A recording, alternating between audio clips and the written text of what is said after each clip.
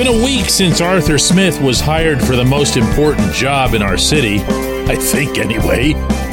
And I gotta tell you, I'm starting to feel a little bit of warm and fuzzy. It took a while, but it's getting there. Good morning to you. Good Tuesday morning. I'm Dejan Kovacevic of DK Pittsburgh Sports.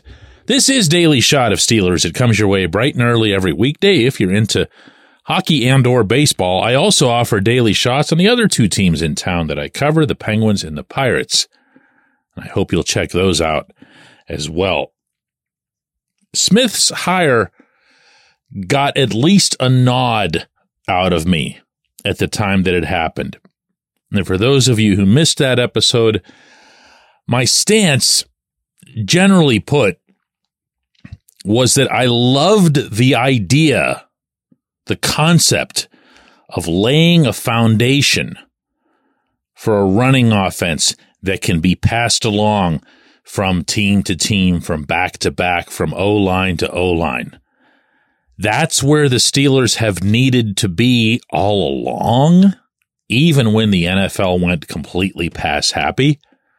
And that's absolutely where they need to be now, in the obvious primes of both Najee Harris and Jaylen Warren.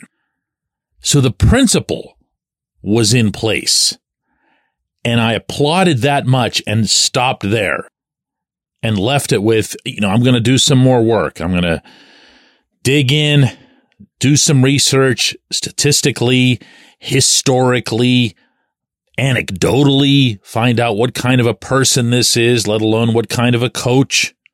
What went wrong in Atlanta? How much does it matter that it went wrong for him as a head coach?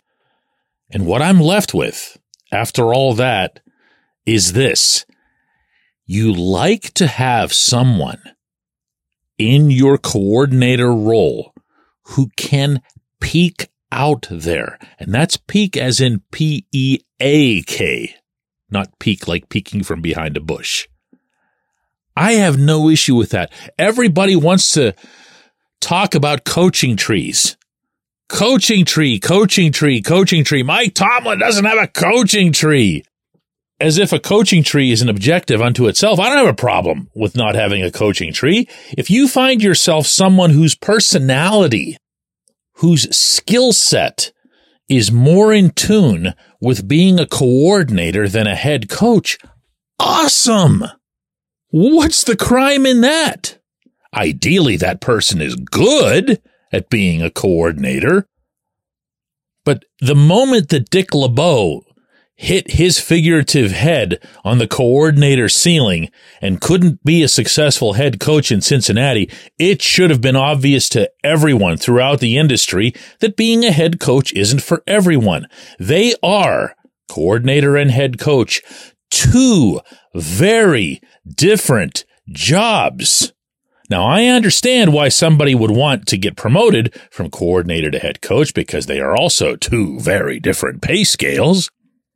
But if Smith's greatest crime with the Falcons, and this is my understanding, was that he wasn't exactly an ace at roster building and roster melding, well, the positives to come out of that, meaning his head coaching experience there, again, from what I was told, is that he was embraced there from a cultural/discipline standpoint, and that he was respected as a human, meaning he was honest with his guys in one direction or the other.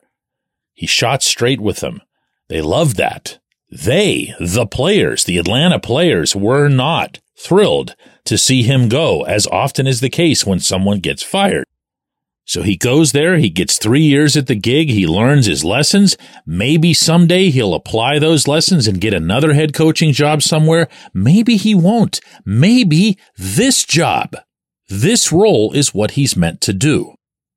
So when you hear him say things like he did in the Steelers.com interview with Missy Matthews earlier this week, that he feels like being around Mike Tomlin, being around the Steelers, being around their culture is a perfect fit for him. Sure, some of that can be from a PR perspective. Dude just signed himself a nice contract here, landed on his feet right after losing his job. That's got to be a nice feeling. But it didn't come across as insincere, and neither did any of his 7+ minute interview with the team. I sure wish that the Steelers would make him available for a general press conference, but that's not the way they do things, so it's not going to happen now, probably until, OTAs or minicamp or the draft, who knows. But that's all we have, and that alone made an impression on me, a positive impression.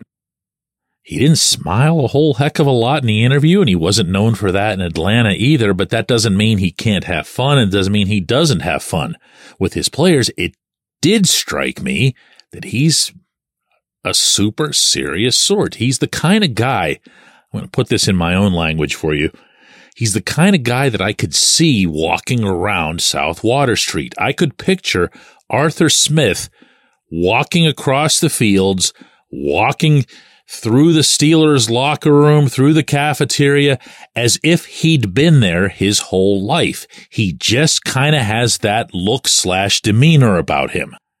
Now, add that up and throw in 10,000 other things, and they don't equal the importance of his performance, of course. But the more I studied about his background schematically, I saw someone who is not satisfied to just blindly pound the football because he's deluded and thinks that it's still 1974. I saw someone, and heard him speak about this as well, who wants to exert the offense's physical will. Remember the stuff Andy Weidel was talking about last summer that it had everybody so stoked? He wants the offense to punish people for the purpose of breaking the big ones. He wants to Derrick Henry you for the purpose of A.J. Browning you, to put it another way. So again, not that you want to have everything be about the coming season, but, that is kind of what we just saw happen with this offense over the final 4 weeks of the 2024 season after Mason Rudolph took over at quarterback. That's a life that I can live. That's an offense that I'm comfortable with. And by all appearances, and that's all they are right now, that's a coordinator I can get used to. When we come back, J1Q. This segment of Daily Shot is brought to you by our good friends at Mike's Beer Bar. They're located on Federal Street, directly across from PNC Park. Mike has more than 500 beers on tap, including from more than 50 local breweries. Stop in and say hello. Tell Mike we sent you. Mike's Beer Bar. Exciting news from Live Casino Pittsburgh's Poker Room. Join them this month for an $8,000 cash drawing on January 21st at noon. Don't miss the Westmoreland 300 Multi-Flight Poker Tournament starting January 23rd with a $25,000 guarantee prize pool. Seize your chance in the daily high hand hustle promotion. The first 10 high hands win up to $200 with a second round from 6 to 10 p.m. More action, more winnings, only at Live Casino Pittsburgh's Poker Room. Visit livecasino.pittsburgh.com for details. Also, be sure to follow Live Pittsburgh's Poker Room on X, at LivePokerWML, for promotion and tournament news.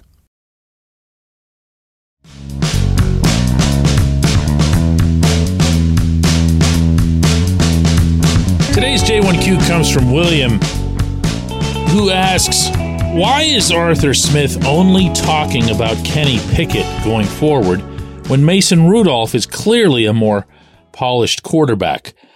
The interview that I referenced in the opening segment, the 7-minute session, the sit down with Missy Matthews, Smith was asked twice about quarterbacks. The first time that Matthews asked him, her question was simply about the quarterback position.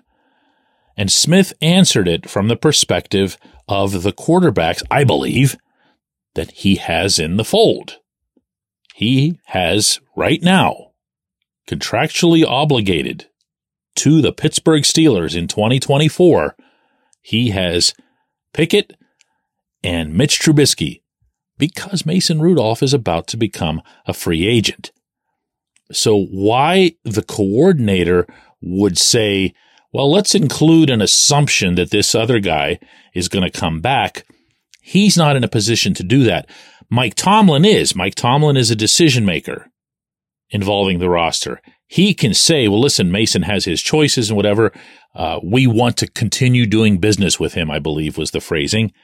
Art Rooney can say that. His phrasing was, we want Mason back. But Art also acknowledged that it's not necessarily their call. If Mason doesn't want to come back, he doesn't have to come back. Heck, he can go ahead and get his commercial real estate license. He doesn't even have to play football. So for the offensive coordinator to speak as if Mason is coming back would be presumptive, I think, bordering on arrogant and probably a little bit uncomfortable. Now, the second time that the quarterbacks came up, Matthews' question was specifically about Pickett, and he addressed it that way. So I took your question because I've seen, heard, and read a lot of different people saying, oh man, did you hear the Arthur Smith thing? It sure sounds like he's all in on Kenny. No, but one of the things that had to have come up, and Rooney suggested as much even before the hire was official, in the interview process with Smith was, hey, we have a first-round quarterback here. We would like to get the most possible value out of him, whether that means starting for us or a trade or whoever, I don't know. The Steelers, as an organization, have nothing to gain from devaluing assets. And right now, as you and I are speaking, Pickett's an asset. Pickett's not somebody that you want to just toss aside. You want this coordinator and whoever ends up becoming the quarterback's coach, passing game coordinator, however that ends up getting structured, you want them to understand that a big part of their responsibility is to make Kenny good. Make him a lot better than we just saw him. And I'll take this further.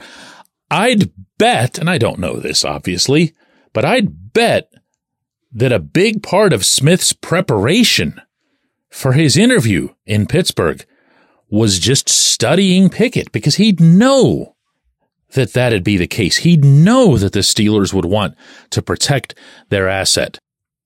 But if anyone thinks that Smith was like doing some kind of analysis of the three people who played quarterback for Pittsburgh this past season and came away thinking, oh yeah, that's my guy, come on. I appreciate the question. I appreciate everybody listening to Daily Shot of Steelers. We're going to do another one of these tomorrow.